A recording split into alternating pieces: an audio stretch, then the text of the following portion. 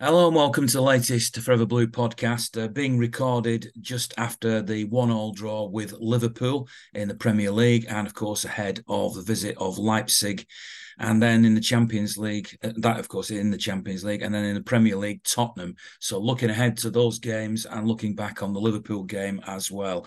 Thanks very much to Amar Development UK, who are the sponsors of the podcast. Very much appreciate their support. I noticed today, for example, they had a big group of people in their private box. They have a private box at the Etihad Stadium, and I was able to go and say a couple of hellos to people and thank them for their support, which is great, and as I say, very much appreciated. Now, hopefully today you'll be hearing from Mike McClean, who of course is known as Mike Squeaky McClean. He was in Nickelodeon. He's on Nickelodeon, Good Morning Britain, and at one time was involved in City Square as well. Big Blue, and very, very busy man. He's in Panto this year as well. Hopefully he'll join us a little bit later on. But to begin with, I have two members of the Forever Blue gang, which is Tony and Andy. So I very much appreciate them taking part today.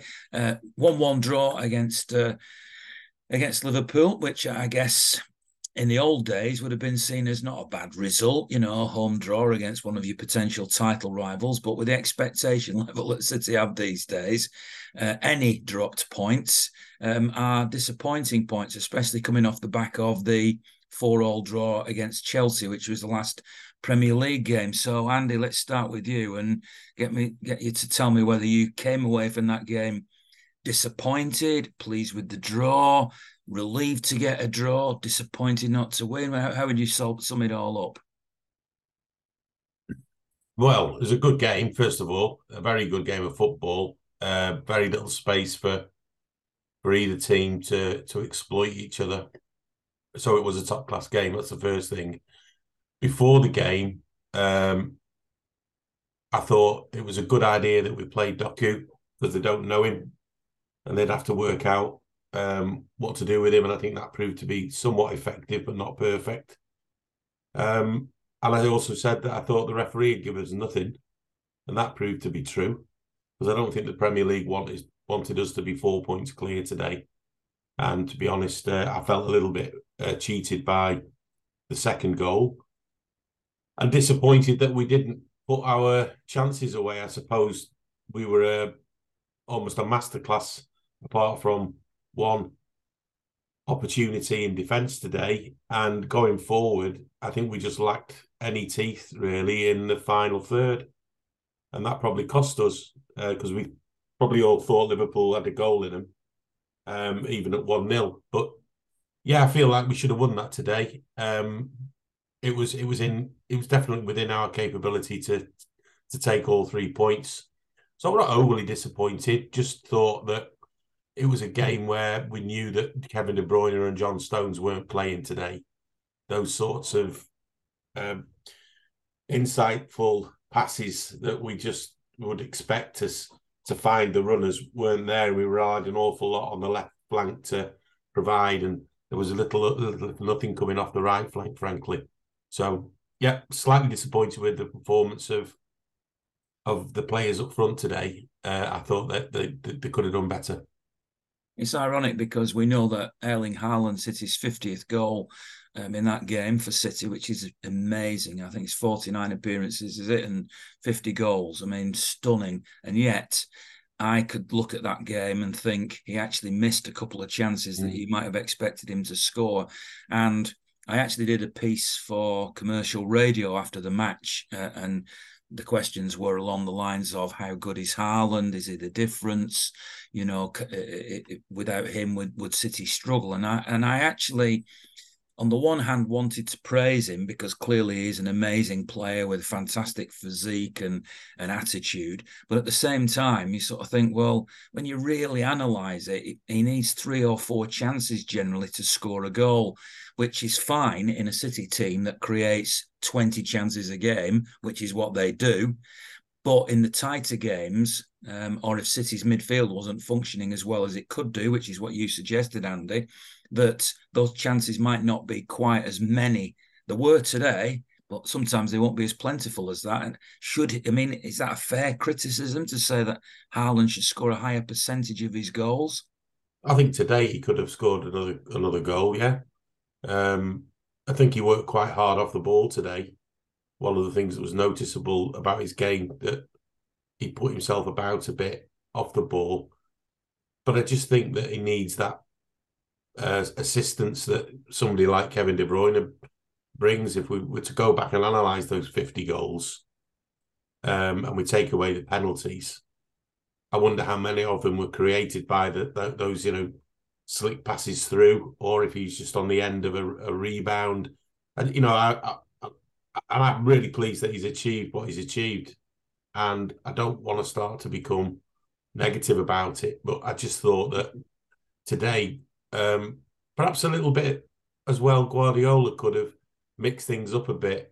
I felt a bit disappointed. I know we had a shy bench given we've got Champions League on Tuesday, but he didn't actually use as substitute at all, did he?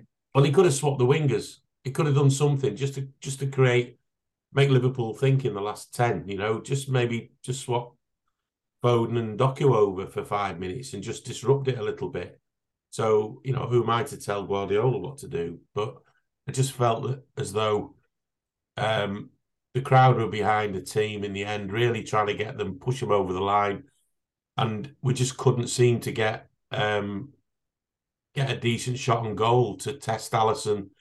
I think only Foden got one that really gave him a difficult save. So that was just the only thing today, really. I thought actually, we played well. You expect us to play that well against top sides, so we did.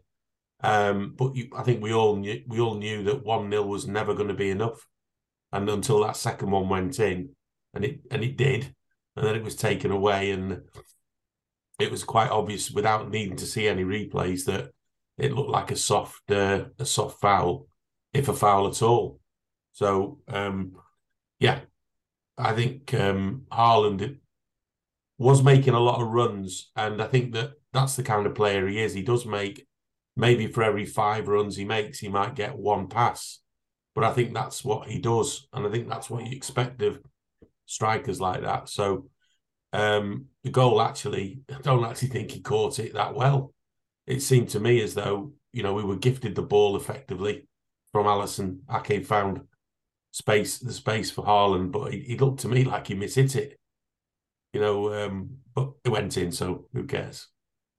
Well, this is where Tony has the advantage, because you and I were at the game and I wasn't in the press box or anything like that. So neither of us, as we speak now, I guess, have seen replays.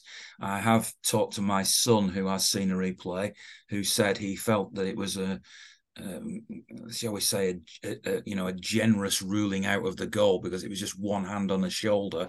But I'm guessing, Tony, that you've seen better views, better pictures of this. What did you make of it? No, I mean, I was saying same as Andy. Really, I didn't see much wrong with that second goal at all. The play seemed to go on, and the same play seemed to go on, and I just didn't really see any major problem with it. And I think it came at the right time, as these things do, and it would have settled everything down. But obviously, things weren't meant to be. I mean, in terms of Haaland's strike, he does take one extra touch, whereas before, I think we were saying before that, because the goals are, I mean, obviously, don't get me wrong, the goals are there and they're coming for him. But I think he's a little bit more resourceful in terms of his ability to take an early shot. That particular one that you referred to, the defender comes across at the last minute. And although it's very tight to actually taking a little bit of a nick off the defender, it looks a very soft goal. And again, I'd have to see it a few more times. I thought Alisson would have got that, but maybe that little nick off the defender might have just taken it away, or give him a little bit more to do as he kind of pushes it into the net. Going back to obviously the game, I'm of the same opinion as Andy. I think we were probably expected to win that game, but having said that, on the back of these international games, sometimes these kind of sluggish performances do come. Now, I didn't think that either were sluggish, both teams, but I thought that they cancelled each other out. I mean, if you want to look at it in sort of 2 heavyweights keeping each other at arm's length. I think that's probably where it was. I did feel that we had that extra in terms of Haaland having that extra little bit about us, to be able to maybe put chances away, and obviously the chance that he got, he did.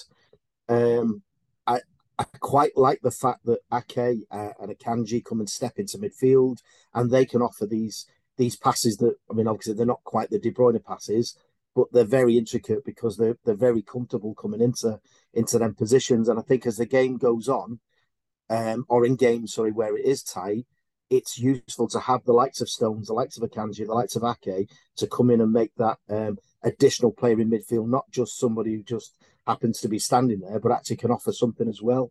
And equally, they can all make a nice little pass, which obviously they did in that particular game. I also think as well, I thought changes could have been made. It does make you wonder if possibly De Bruyne may be earmarked to come and play in a game, obviously in midweek, in order then to get him ready for the game against Spurs on Sunday. Maybe the same with John Stones to get some minutes in that game. It's a game really that we can afford to do that sort of thing with. Maybe the chance of playing against Liverpool wasn't quite right to actually put De Bruyne or Stones in a game like this,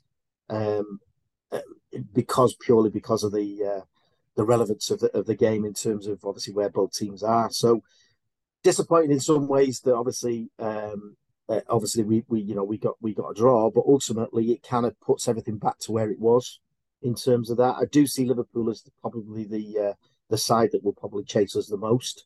I do see it with other teams like Chelsea, like Tottenham, who are likely to come unstuck against so-called weaker opposition.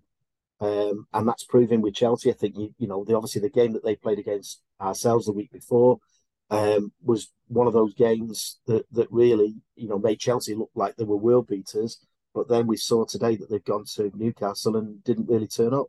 So I think that's where some of them teams are. And again, the same with Tottenham, I anticipate as well. So, but yeah, disappointed. No, the fact that we didn't lose the game, there was some really good performances from some people in that game, and I think it's just now we've just got to get that momentum going and carry on in midweek. I certainly take your point about John Stones. I don't know if you got any information that I haven't got, Tony, but I don't think Kevin De Bruyne is on the verge of coming back or, in contention to play in midweek unless I'm completely out of the loop here. I'm imagining it's going to be quite deep into December at the earliest before we're likely to see Kevin De Bruyne coming into any sort of contention. They might try to get him fit for that World Club Cup, if that's a target for them, to try and lift that trophy. But obviously the Leipzig game in midweek is not quite a dead rubber, but effectively, because City won the first game 3-1, and if the two teams were level on points, then it would go on head-to-head. So that means that Leipzig would have to win 4-1 or 3-0, or, quite a big score at the Etihad to basically a gazump City to top of the league. So even a 2-0 home defeat would be enough for City to win the group. So it is a game I would imagine we're going to see Rico Lewis, and obviously New England international. I'm not saying there's anything wrong with that, but Rico Lewis, Jack Grealish will probably come back into the side. Ortega probably play. There'll be quite a few changes, and that would be one where Stones could play as well.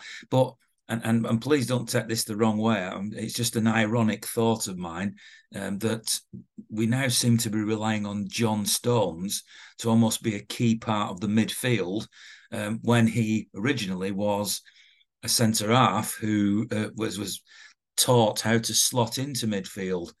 He's not exactly, he's not Gundogan. I mean, that's no disrespect to John Stones, but he's not Ilkay Gundogan. He's not Kevin De Bruyne, is he, Andy? No, he's not.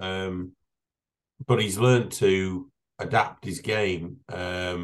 You almost wonder whether Akanji today was sort of doing a bit of an audition for that role, playing a little bit further out of defence. And while it's in my head, I mustn't forget to say I thought Nathan Ake was tremendous today. A great footballer. I think he is our best left-sided defender. And Bernardo Silva was magical. for me. The lad just seems to love playing against Liverpool.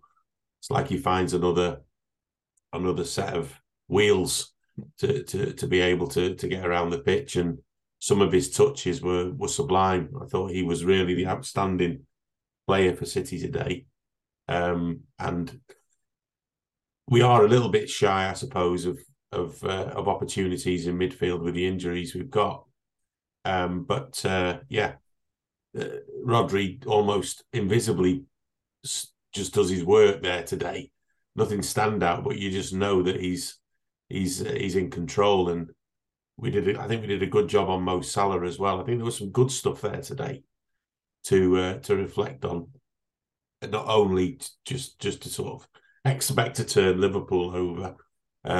I sit very close to the away end, and I thought Liverpool fans were the quietest I've heard them at City for many a year.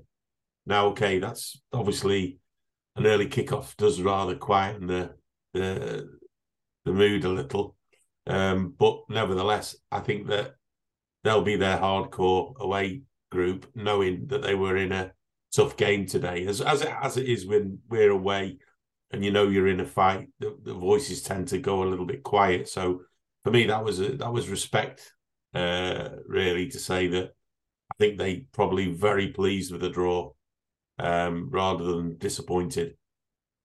I heard something this week that suggested that when United play Everton, that the TV channels or the TV channel covering it might have to turn down the crowd noise a little bit, and in case there's any inappropriate chanting or whatever. And so I'm going to ask this question now to Tonya, who I know will have watched the game on TV rather than been at the game, which is obviously no disrespect to anybody, because that's how I guess the majority of people these days watch games on TV, because there's only 55,000 spaces, and especially at a away game, it's hard to get a ticket. But how did it come over on the TV today? I mean, Pep was apparently gesticulating, and after the game saying, "Come on, make more noise." So he wanted more from the home fans, didn't he? Yeah, I mean, like you said, the Liverpool fans up until the point they had a little bit of a brief spell in the first half and had probably that one chance really. They had a period where they had some play, and I didn't really hear too much of their fans at all. I mean, I know obviously TV is slightly different than actually being at the game. And then when we scored, I think definitely they really went quiet. And you could see the difference, obviously, when they got that goal, obviously, from Alexander, that they suddenly, you think, oh, they're here. It was that kind of, oh, right, glad you've come type thing. What about the City fans? I mean, from the TV point of view, whether that's thing, it didn't seem too quiet. Ultimately, it wasn't exhilarating. It wasn't something where I felt I had to, turn the television down. But certainly, I felt I could hear the fans right the way through the game. But obviously, like I say, sometimes it is a little bit different when you're not at the game. But certainly, I didn't hear anything that suggested that they were quieter than normal. But I do accept that sometimes the early kickoff does, for some reason, play that part. There was a reference to, I think after about 70 minutes, we caught a PA announcement, and that seemed to reference something to do with inappropriate chanting, and I didn't hear anything at all, frankly, during the game. And I have to say credit to City today for what I thought was a much more intense and visible level of stewarding around the ground, inside the ground. There was a lot more scrutiny of who was getting in. There were definitely ejections when Liverpool scored without any hesitation. There were people in there who shouldn't have been. And I felt as though there was a heightened concern around this fixture. Yeah. Again, given the recent events. And we've heard all week about the early kickoff. Well, we all know why it's an early kickoff. It's because of them. And hopefully today there's nothing going to eke out into the press tonight and tomorrow, which is negative around the fans' behaviour of either team, but I didn't witness anything. If anything, it looked like a good day out for everybody, and the stewarding was very, very visible today. Something definitely was different about that, and I felt that was appropriate and well done by the club, at least where I was. Obviously, I mentioned that Everton United game as a potential powder keg, so it's the opposite thing. It's, in theory, it's Manchester. I know it's Stretford, but it's Manchester against Liverpool in the other fixture as well. But in this case, you will have noticed, I'm sure, Andy, the little plane that flew over the green in the second half, which was having to go at the FFP and all the rest of it. So despite that, nobody really got as wound up about it as I thought that they might do.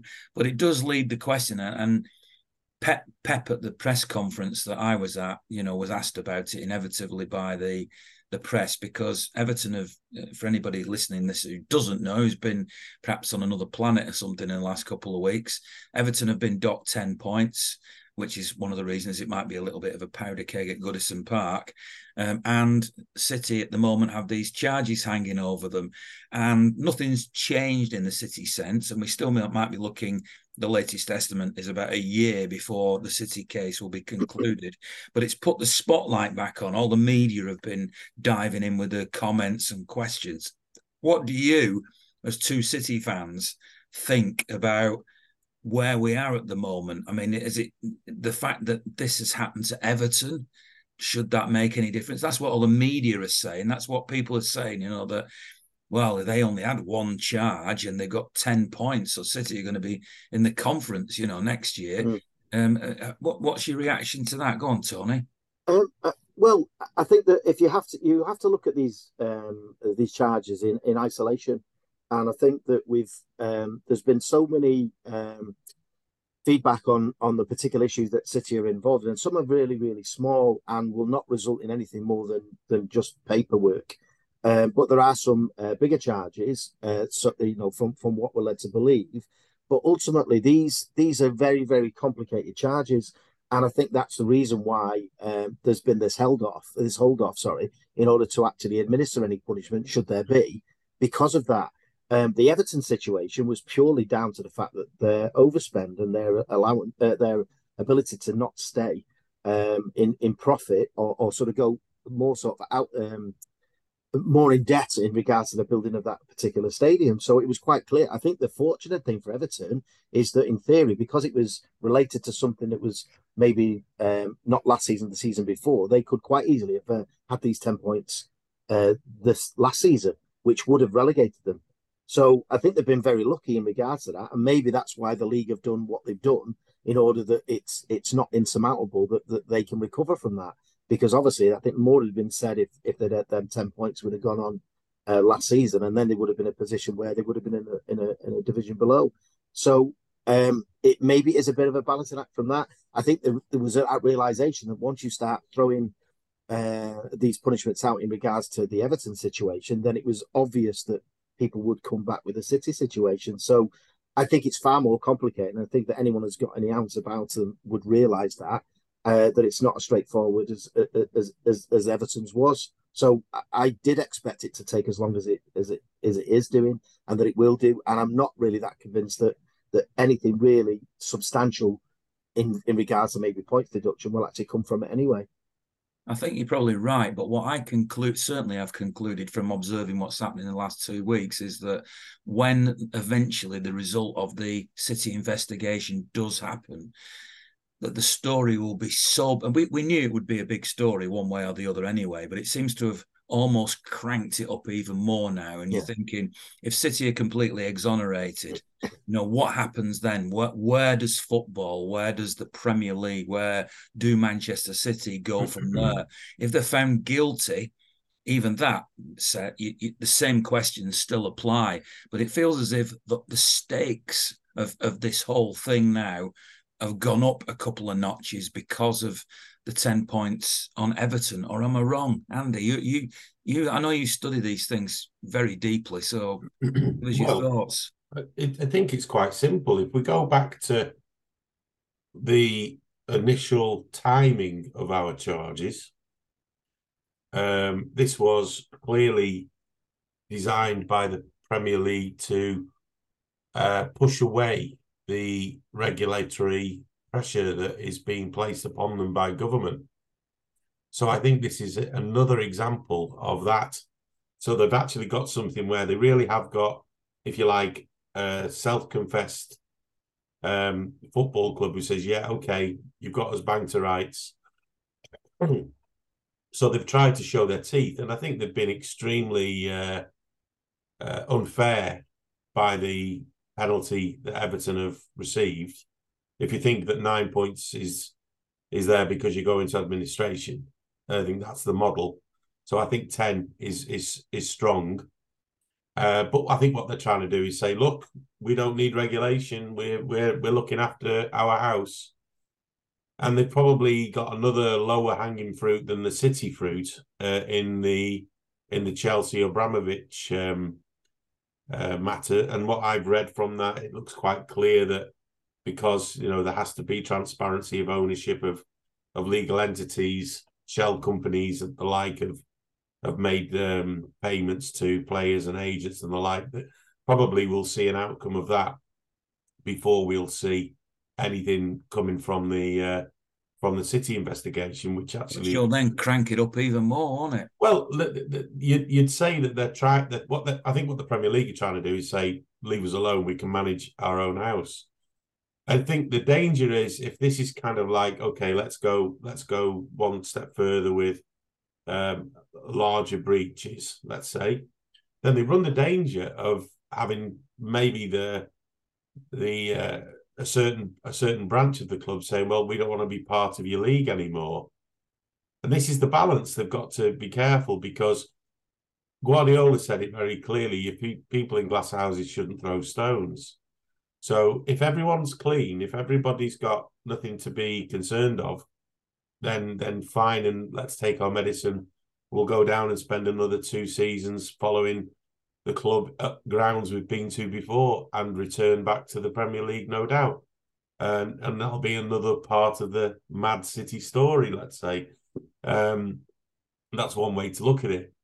But actually, the reality is that the Premier League is not able to take care of its own affairs, and it needs root and branch restructuring, which would take far longer than to discuss on this podcast today, because it's actually it's not a fair business. It's a cartel business at the end of the day. Itself, for me, how can such a business criticize anybody when actually the whole setup is rigged?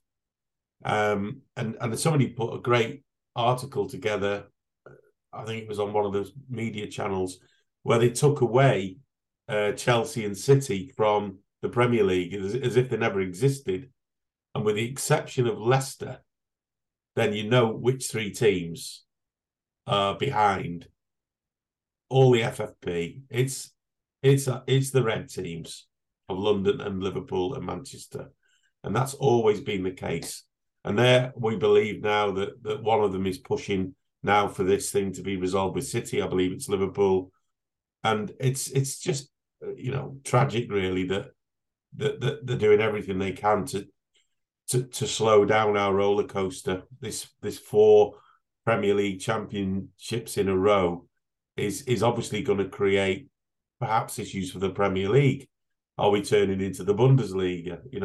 So there's a lot of complexity around what the motives are here from different stakeholders. But fundamentally, I think the Premier League have tried, and I think it's unfair, the punishment that they've dished out to Everton, and I hope that there'll be a successful appeal by them, so that the punishment is at least reduced maybe to 5 points or something like that. I agree with what you say about Everton. By the way, I do think that was too much. If at all, really, that they should have been punished, because you look at United and the debts that they've got, and FFP isn't fit for purpose, in my opinion. But and obviously you will have all seen during the course of this week, somebody put up explained it really what you were talking about, which is the sort of protection of the cartel. I said to my wife the other day, if you won 120 million on the Euro Millions and you decided to help Oldham Athletic, who are around the corner from where I live, then you would be stopped from doing it because FFP wouldn't allow you to do it. So how can that be right? However, Pep has taken so far anyway, the stance in these press conferences of saying, if that's what the rule is and we've broken it, then we will deserve our punishment. He's actually said that. And he said it more than one time. So I suppose the other way of looking at it, I don't look at it this way, by the way. I prefer the first version, which is it is a cartel and it's an unfair rule.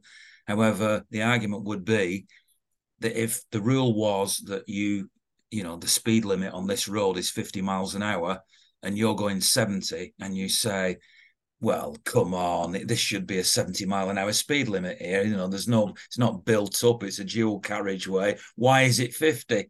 It doesn't mean that you're not guilty of exceeding the speed limit, does it? So if the rules have been broken, which is what Pep up till now has been saying, if the rules have been broken, then we deserve whatever punishment we get. I mean, how do you react to that then? I think that he's towing the line in regards to saying that, therefore deflected away the fact that obviously the process that needs to go through will obviously go through, etc., etc. But I also think as well that he's, in saying what he's saying there, he's fairly confident in terms that things will to come to fruition, that we're actually not guilty as it were in regards to that, and it's not as straightforward from that point of view. So and what I suppose naivety of myself really is that people's perception then that kind of diminishes in some way the bright light that City have kind of shone in terms of winning what they have done and putting together, in theory, two teams, because obviously Pep has rebuilt. That it kind of in some way takes away from that. That's the disappointing thing for me, because I think United and other clubs have proven that throwing money at something in order to build something doesn't necessarily always work. It takes the right people involved in that to actually turn it into what it is. And I would not like that kind of diminished, that taken away from Pep and his team and Manchester City Football Club for actually creating something through the fact that we've got the right people in the right posts and the ability for them to turn the team that we've got or the players that we've got into better players and into a really, really, really good squad and side. That would be my disappointment if obviously that is seen that we've only done it because we've got money. Andy? If there was clear evidence of these charges being correct, I would have imagined that things would have moved quicker. So I'm not sure really whether we're going to see anything more than a prolonged pause while this just disappears. Eventually, though, even if it disappears, somebody's going to have to say it's disappeared, aren't they? Yeah, sure. Or put up or shut up. So let's have it out there. And if then the club feels that they've been wronged, then they'll take the necessary action to defend themselves. What you see is the end game, Andy, because sooner or later, either the Premier League have got to back down, which is what you're saying. They've got to completely back down and say, listen, we got this wrong. And then everybody's going to throw everything at them. All those fears about external controlling bodies coming in and taking over the administration of football, which is what they're dreading, would then come in at that point. If, on the other hand, they find City guilty of something and there's a serious sort of punishment, then City are going to appeal. It's going to go through the courts even longer. It's going to cost the Premier League more money. It's going to tarnish the image of the Premier League. So it feels like two stubborn kids.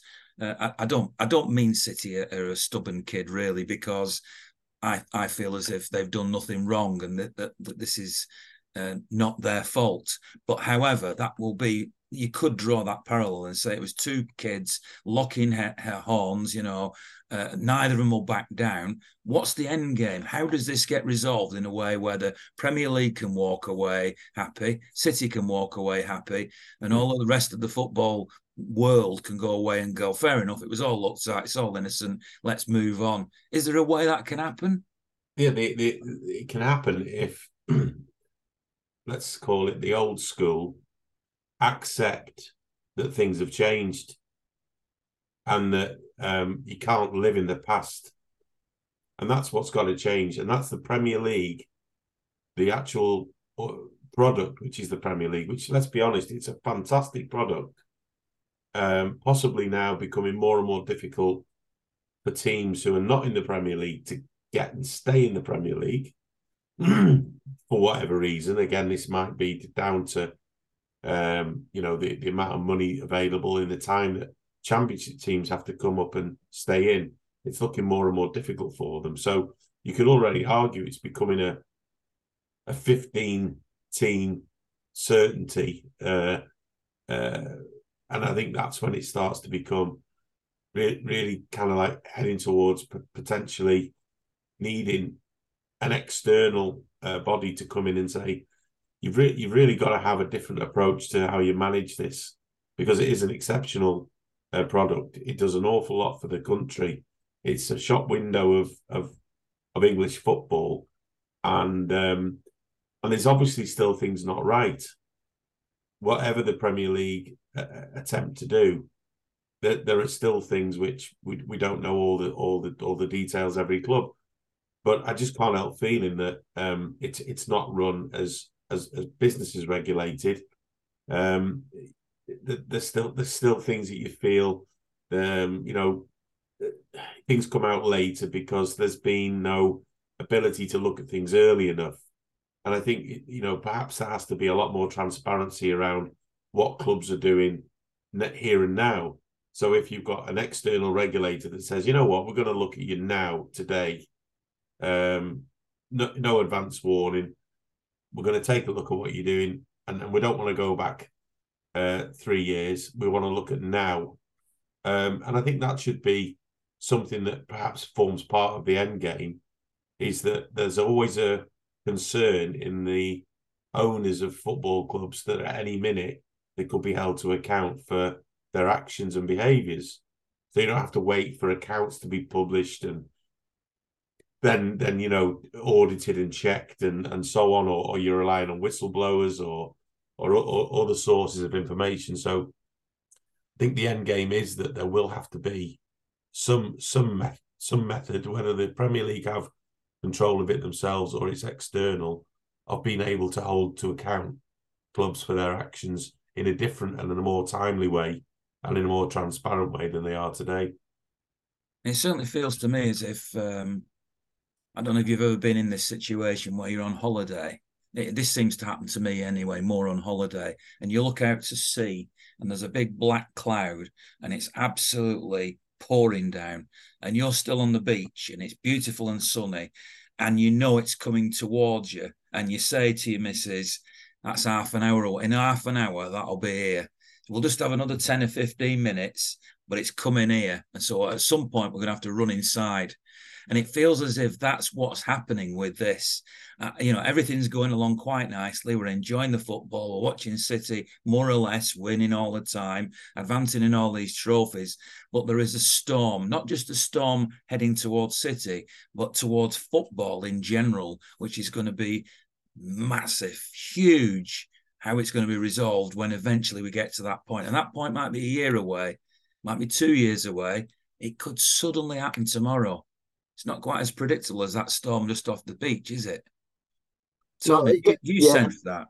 No, totally. I do think that the difficulty, and I think Andy alluded to it, is that it's that acceptance which needs to happen, whether that's from the obvious clubs that we talk about, accepting that this is the way and the way that it goes. We then put something in place, as Andy kind of referred to, that makes sure that something like this doesn't happen again. Unless there is some conversations going ahead where it looks like that Manchester City are kind of punished, but in a way that the Premier League have agreed that they're going to be punished, which is not really a punishment, but it's kind of the only kind of outcome that they can do. Very, very small kind of punishment. That may be the only way that the two sides kind of come out as winners ultimately, and not as guilty as one seems. And I think that's what probably the Premier League are probably looking at, maybe because that they're not able to kind of maybe put the accusations together in some form that actually results in some big changes in terms of how Manchester City operate. So I think that's probably going to be a possible outcome. So the other complication is that, I'm hearing suggestions from, that as somebody's going to sue Everton now, that because they weren't punished with the 10 points a year ago, that affected last year's relegation, and that teams who then went down or didn't come up or whatever, you can see how it gets complicated. So if, for example, the Premier League were to say,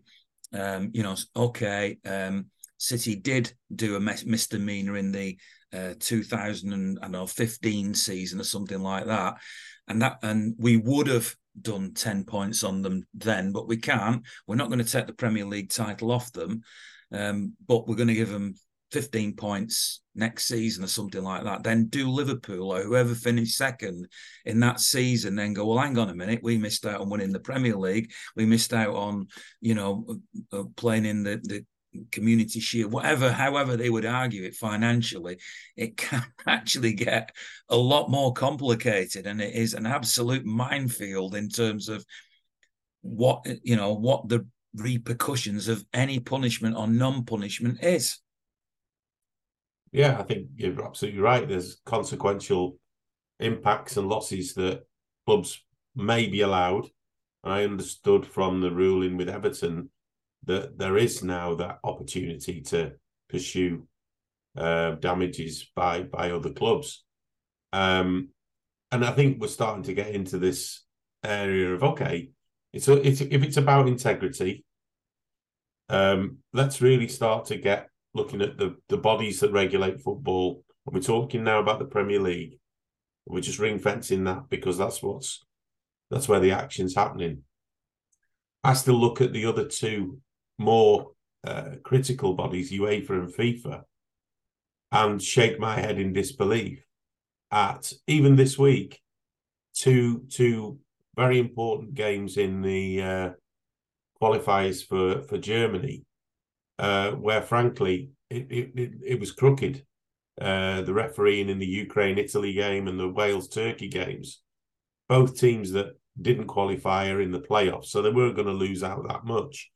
But UEFA, actually, the head of UEFA came out and said, before the Italy-Ukraine game, the Euros just won't be the same without Italy. He actually said that. And then there was an absolute stonewall penalty in the 92nd minute, which they just didn't even look at. They didn't even VAR it. It's a disgrace. And similarly, Saudi Arabia and the FIFA nonsense as well. It's quite clear that the direction of travel there. And you look at that and you think, well, we're just, we're wasting our time, because it's quite clear that this sport is incapable of doing the right thing from a moral and integrity basis. It's as corrupt as that banner and the aeroplane said today. So I think that's the bigger issue. Great if the Premier League sorts its house in order, but really we're talking about football generally just being rinsed with a bad image because of money being the thing that talks. I think you're agreeing with me, really, because even if we weren't City fans and this wasn't a Manchester City podcast, that we can all see that in football that storm is coming and we don't quite know when it's going to hit the shore. And when it does, we don't quite know it's going to be hailstones, thunder and lightning, heavy rain or whatever, but something's coming and it's big. And I'm sure it's something we'll talk about again in the future. Now, at this point, I want to say to you, Andy and Tony, thanks very much for coming on the podcast. We'll quickly, because Mike McClean was going to be the guest tonight. And as you have downloaded this podcast now, you'll know how long the podcast is. So by definition, if there's another 15 minutes to go, you know that in a minute you're going to hear from Mike McClean. If you can see that the time is ticking down, you know we're coming to the end of the podcast. So let's end this bit of the podcast by me asking you about the upcoming game against Leipzig and Spurs. Given what I've said about the fact that City don't even need to win on Tuesday, is this going to be basically the City second team and then all guns blazing Tottenham? And how do you feel that game will go? I don't think that Pep works like that. Ultimately, I think he will go to win the game.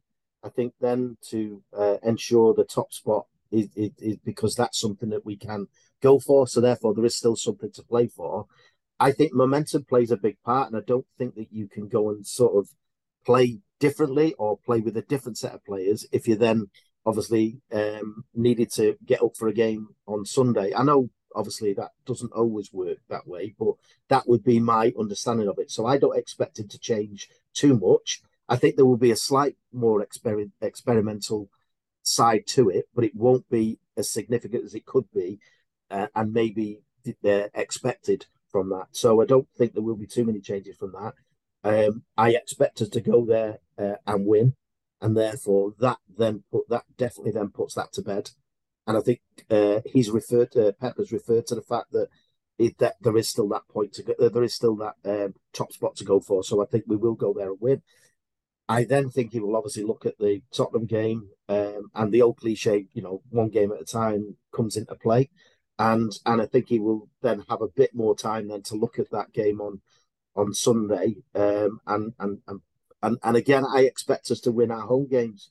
We have, without being too optimistic, we have made our home games. We have made sort of the Etihad a fortress. So I don't expect us to lose that game against Tottenham.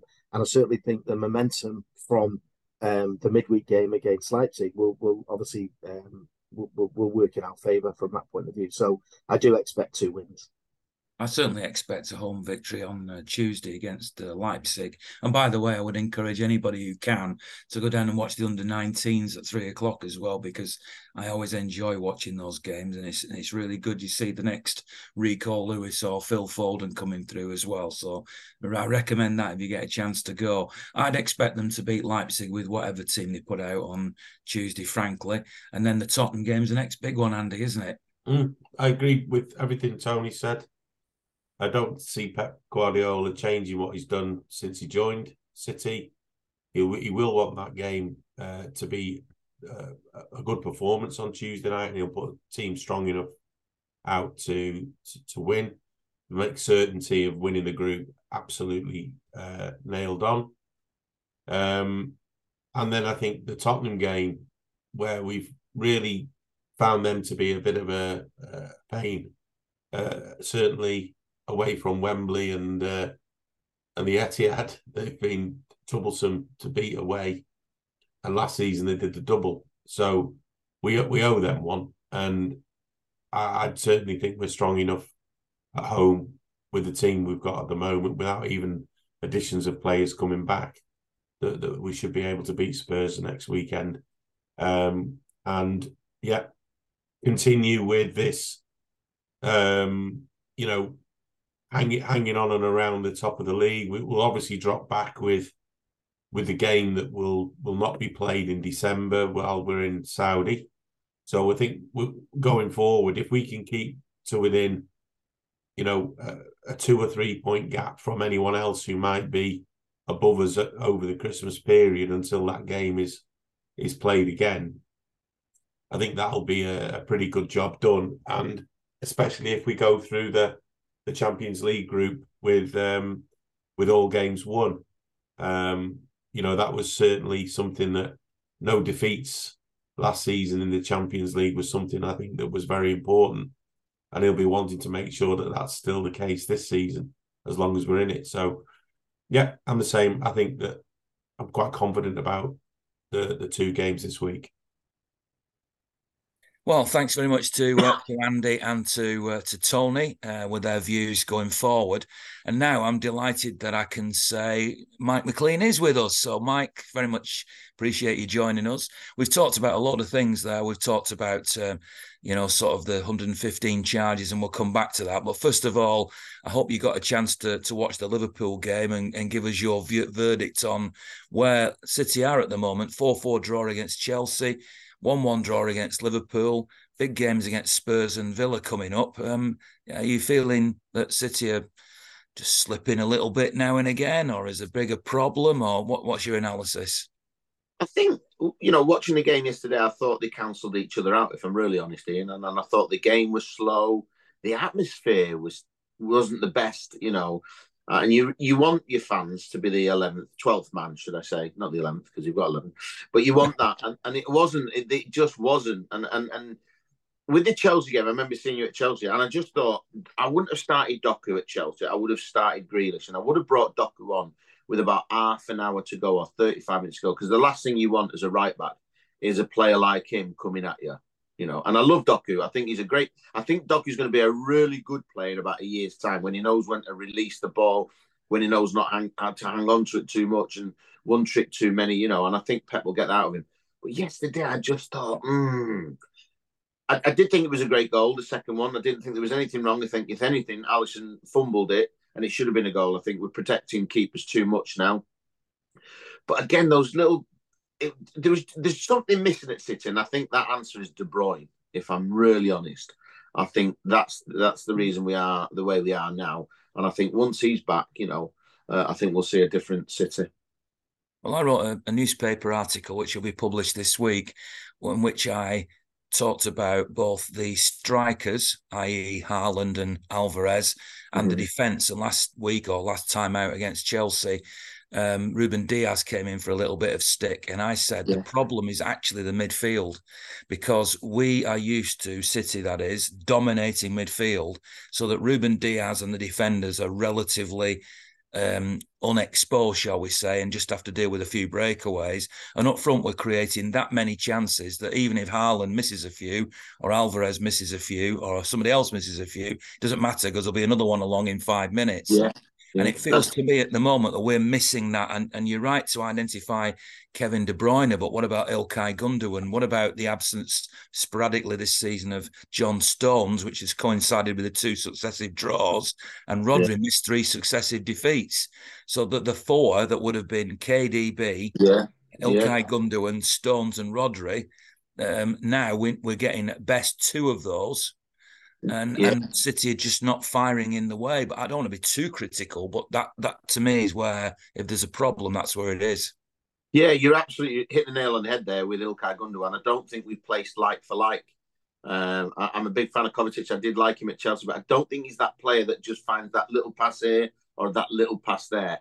And that you're absolutely bang on there. And if we had somebody like Ilkay Gundogan, maybe things would be different. You're right in saying... So I also think Rodri at the moment is just not. He's doing what he does, but he's just not. He's not quite 100%. I'm a massive fan of Rodri, and I think for me, he's just not quite there. I don't know. I can see what you're saying. I'm not a big fan of it's either Doku or Grealish, or Doku or Grealish and Doku. I thought Grealish last season was had a blinder, and I get why he's brought Doku in just to keep Grealish on his toes. I wasn't a fan of Foden yesterday outright. I thought Foden, for me, is the David Silva. He's in that middle, playing either at 10 run, just those little passes that he can find players with. And I think on the right-hand side, I wasn't a big fan, to be honest. He needs to be a bit calmer, Foden, doesn't he? I mean... he's got the skills and the energy, no doubt about that, and he can score goals and all the rest of it. But the difference with David Silva was that you could almost see the cogs moving in his head as he's threading his way through midfield, and that's what it needs. That whether he'll get that through maturity, I don't know, but he's got the ability, Foden, I think. 100%. I think you're absolutely right. I think we still forget he's only young. And we remember David Silva for his latter years, where he was absolutely. I mean, I was saying to my son the other day, David Silva, you never ever saw him lose a ball. Yesterday, for me, I tell you the one thing I noticed a lot of was Akanji. I know he's got Akanji playing in that role of John Stones, right? But for me, he just give away too many passes. And I would have put Rico Lewis in there because I think Rico Lewis does a better job in that position than Akanji does because he's playing without any fear at all. And I'm a massive fan of his.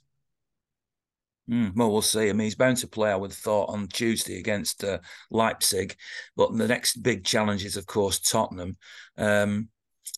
Let's move on to another subject that we were talking about, which with the other two lads, which was this 115 charges. Now, I don't bring this up because I want to talk about it or I'm particularly worried about it. More as a reaction, really, to the way that once Everton got these 10 points, that suddenly it became this big talking point again. Yeah. And you've only got to pick up, anything on social media or in a newspaper, and everything draws back to, well, wait till City are dealt with, and this is going to happen and all. How do you feel about what you're seeing? Because you travel around a lot more than me, so you're exposed to more people all over the world, really. Yeah. How are people perceiving what's going on? Well, everybody just says City are guilty. They're guilty without even a case. You're absolutely right. I think before the charge of Everton came along, it's sort of been forgotten about City. It's sort of, it'd been put under the mat. Everton get charged because they cooperated, and rightly so. And then suddenly they get their 10 points deducted, which, can I just say, I think is a bit harsh, if I'm really being honest. I agree. 10 for me is just, that is really harsh. And with City, you speak to City and suddenly everybody knows everything about City. Everybody's got their opinion.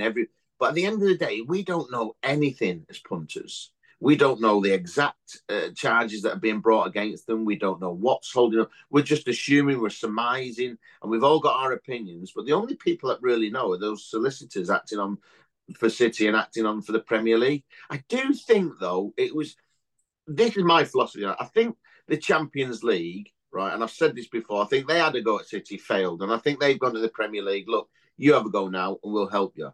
And I'm saying this, and I'm going to stand by this. This is going to open up a massive can of worms, because the one thing those barristers are going to do are going to delve deeper than anybody's ever been with the Premier League. And they're going to find things that I don't think the Premier League will have expected them to find. And that's going to bring that to light. And I think at the end of the day, the Premier League are going to regret this. 100% they're going to regret this. I completely agree. I mean, I drew a parallel with the other two lads about it's as if, and you will know this better than anybody because you're on cruise ships and traveling all over the world. You might just go with me on this little parallel, but it's like you're on the beach on your holiday and you can see a storm out at sea and you can see it slowly progressing towards you. And you say to your missus, who's still sunbathing, well, we've got another 10 or 15 minutes and we're going to have to go inside. And she goes, it's lovely and sunny. And but it's coming. And I don't know how this storm is going to hit. I don't know whether City are going to suffer, football's going to suffer, the Premier League's going to suffer. I just can't predict what's going to happen, but it feels. I think the Premier League are going to suffer big time, absolutely big time, because they're not going to let this. There's the barriers. The one thing I've learned in my life, barristers are the most. They're just geniuses on a different level. They are unbelievable, right? And they will question everything. They will want proof of everything. And not only will they want proof of City, and I get that, and the barristers representing City will have that covered, but then the City barristers will go, hold on a minute, why is that not happening there? Why is that there? And it'll have that domino effect, knock-on effect. And next thing you know, you'll find Chelsea. Hold on a minute, will that happen to Chelsea? Then you've got Newcastle. And then suddenly start peeling the onion away and you go, well, hold on a minute, what about United? And what about Liverpool? And what about... And suddenly that's, like you said, that is that storm that's going to come. And then somebody at the Premier League's gone, oh, wish we'd never bothered. But they're never going to back down. The Premier League are not going to back down. So how is this going to end? What is the end game? I asked that to Andy before. What's the end game? Well, I think it's probably going to be a slap on hand, maybe a 3 points and a little fine. And that's what I think. But then the rest of the football world all goes, this is all fiddled and City, it's corrupt. The storm doesn't go away at that point. The storm's gone, but there's still that rain there. It's still beating down. I've said it and I'll say it 1,000 times. They're going to regret this. They're going to regret this. You're taking on one of the big boys. And from what I've read, I think Khaldoon said he'll pay 10, 15 barristers, whatever it takes to fight this case. And let's be honest, City have got the money to fight this case. And they've got I was reading about the barrister. He's one of the best. £1,000 an hour. He's going to be best. He's going to be good, isn't he? You know, I'm going to see if he's got any jobs, see if he needs anybody. The amount of paperwork they're going to have to get through, Ian. I can't remember how many it was at Liverpool, Everton. Sorry, I know it was in 1,000. So can you imagine the amount of documents they're going to have to go through with City? But everybody wants City to fail because, you know, we're doing well. Everybody wants City to fail, and everybody I speak to, that's what they've got at the moment. That's what they've got over us, these 115 charges, which when you get rid of it, are going to be whittled down to about maybe 5 or 6 at best. Andy suggested, and I've always been a little bit reluctant to accept this type of view because I don't want to believe that football's corrupt in terms of what we're watching on the pitch. I'm not talking about what happens off now. But I'm starting to wonder now because you saw that penalty, that goal that was disallowed that City had that would have made them 2-0 up against Liverpool. And Andy's comment was the last thing the Premier League want is City to go 2-0 up, 4 points clear, and win this league comfortably again, especially with what's going on, but also because when you hear the discussions now about Harry Kane in Germany and how well he's doing, and people are going, he's very dismissive. They say, it's just the Farmers League. And they don't want City to now be Bayern Munich in the Premier League. And you start to think, is there something in this? Is there are we seeing little bits of things that I don't want to believe? I just absolutely don't want to believe that there's corruption within the game, but I'm starting to wonder myself. There is corruption in the game, and I'll say it before you even say it. There's no way there isn't. There is absolutely no way there isn't. And why? Because of money. That's what it is. And there'll be people at the Premier League who've got big says and make big decisions. And I'll say they don't want City to win 5 on the bounce. Is it 5 or 4 on the bounce? It'll be 4 this year. Yeah. A bit 4. Yeah, they don't want City to win 4 on the bounce. There's no way. There's absolutely no way. We know it's corrupt. You know, I was watching television with my other half and she'll say, and I can see what's coming because I know TV and the way it works. And the Premier League is very similar. It's very, very similar. And there's no way in this world that I'm going to sit here in my office and go, the Premier League isn't as dodgy as hell. It is. It's as bent as hell. And I'll hold my hands up and say it without even caring a world. It is. And that is why it's going to hit them in the face because these barristers are going to show them. And I bet you any money, I'd love to be a fly on the wall because I bet you any money, right, there'll be a barrister that goes in the Premier League and go, right, well, are you sure you want to go against City? Because we found this and this.